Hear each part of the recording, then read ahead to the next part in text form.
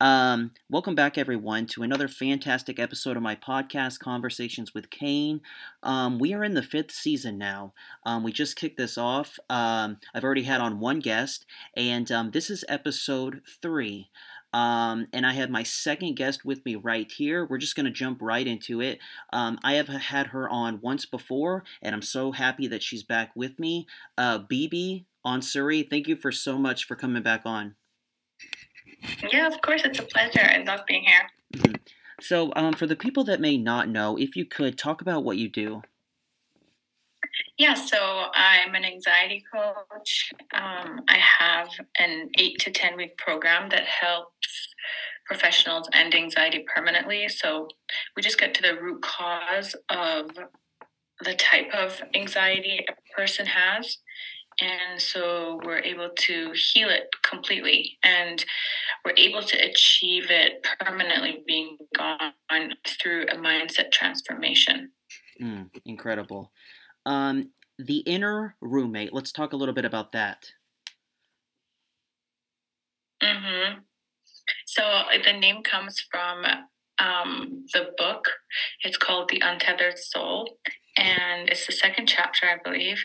And it's about the inner voice that's always with you. So it's kind of like your inner roommate. It's always there.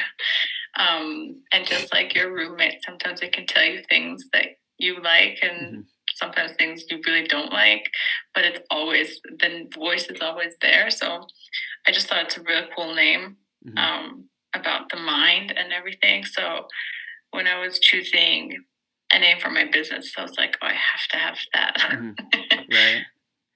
Right. So we're here in 2022. I want to ask you, with what you're doing, are you seeing people, in 2022, mental health is such a big thing. And, people have been saying for years now, we need to be spreading more awareness about mental health and anxiety and all of that. So in 2022, are you seeing more and more people, with anxiety? And how so? Do you think more people need to be, talking to you and addressing it? Yeah, I think for sure after COVID, it's heightened because I think a lot of people maybe we're just in like the hamster wheel of life and, in jobs and just life was just moving so fast.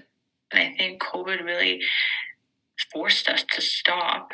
And so a lot of people's problems really surfaced to the top, Like I know so many people who got a divorce after COVID because they were at home for the first time together for so long and had to really face the truth of how much their relationship isn't working out and things like that. I know so many people who broke up that were in long-term relationships. I also know so many people who actually realized how bad their anxiety is, whereas before, like one thing with anxiety is that when you have it, you also become very good at numbing it because you just have to move forward in life and you have to push forward. So you just numb the anxiety.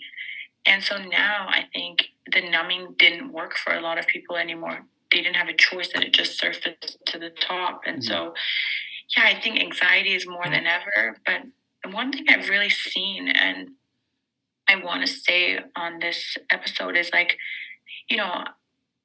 the person has to really care for themselves to get help because I know so many leaders within companies and unfortunately I've reached out to probably hundreds of companies and they don't really care. It's really sad, but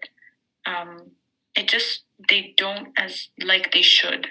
Like they should care, they don't, because they have hundreds of people working for them and they could really do something outside of just the insurance policy that they put for therapy. Like they could do more for these people, do presentations so that's what it made me realize that it's an important message to put out there that every person has to care for themselves, yeah, I think that's the biggest message because yes, anxiety is more and you have to go after it yourself. If you have anxiety, you need to take care of it yourself because at the end of the day, no one is going to care about you more than yourself. Mm. Fantastic. And so for the future, do you think that I mean, there could. I mean, in the future, I could see there being more people like you to coach people. But as you just said, if you don't do it yourself, you know, no one can do it. So where do you see yourself in the future with this? I just really hope I'm able to reach more people because I know when I had anxiety, I went to 25 therapists and I still couldn't heal. Hmm. And after 10 years of searching, I found one coach who really knew what to do with anxiety. And so I just think the help out there for anxiety is not great.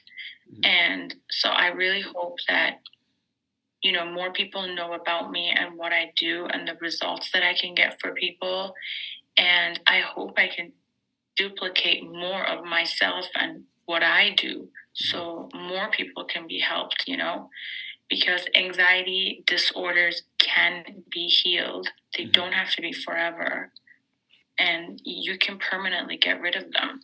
But the limiting belief out there is you just have to live with it, and that's not true. Hmm.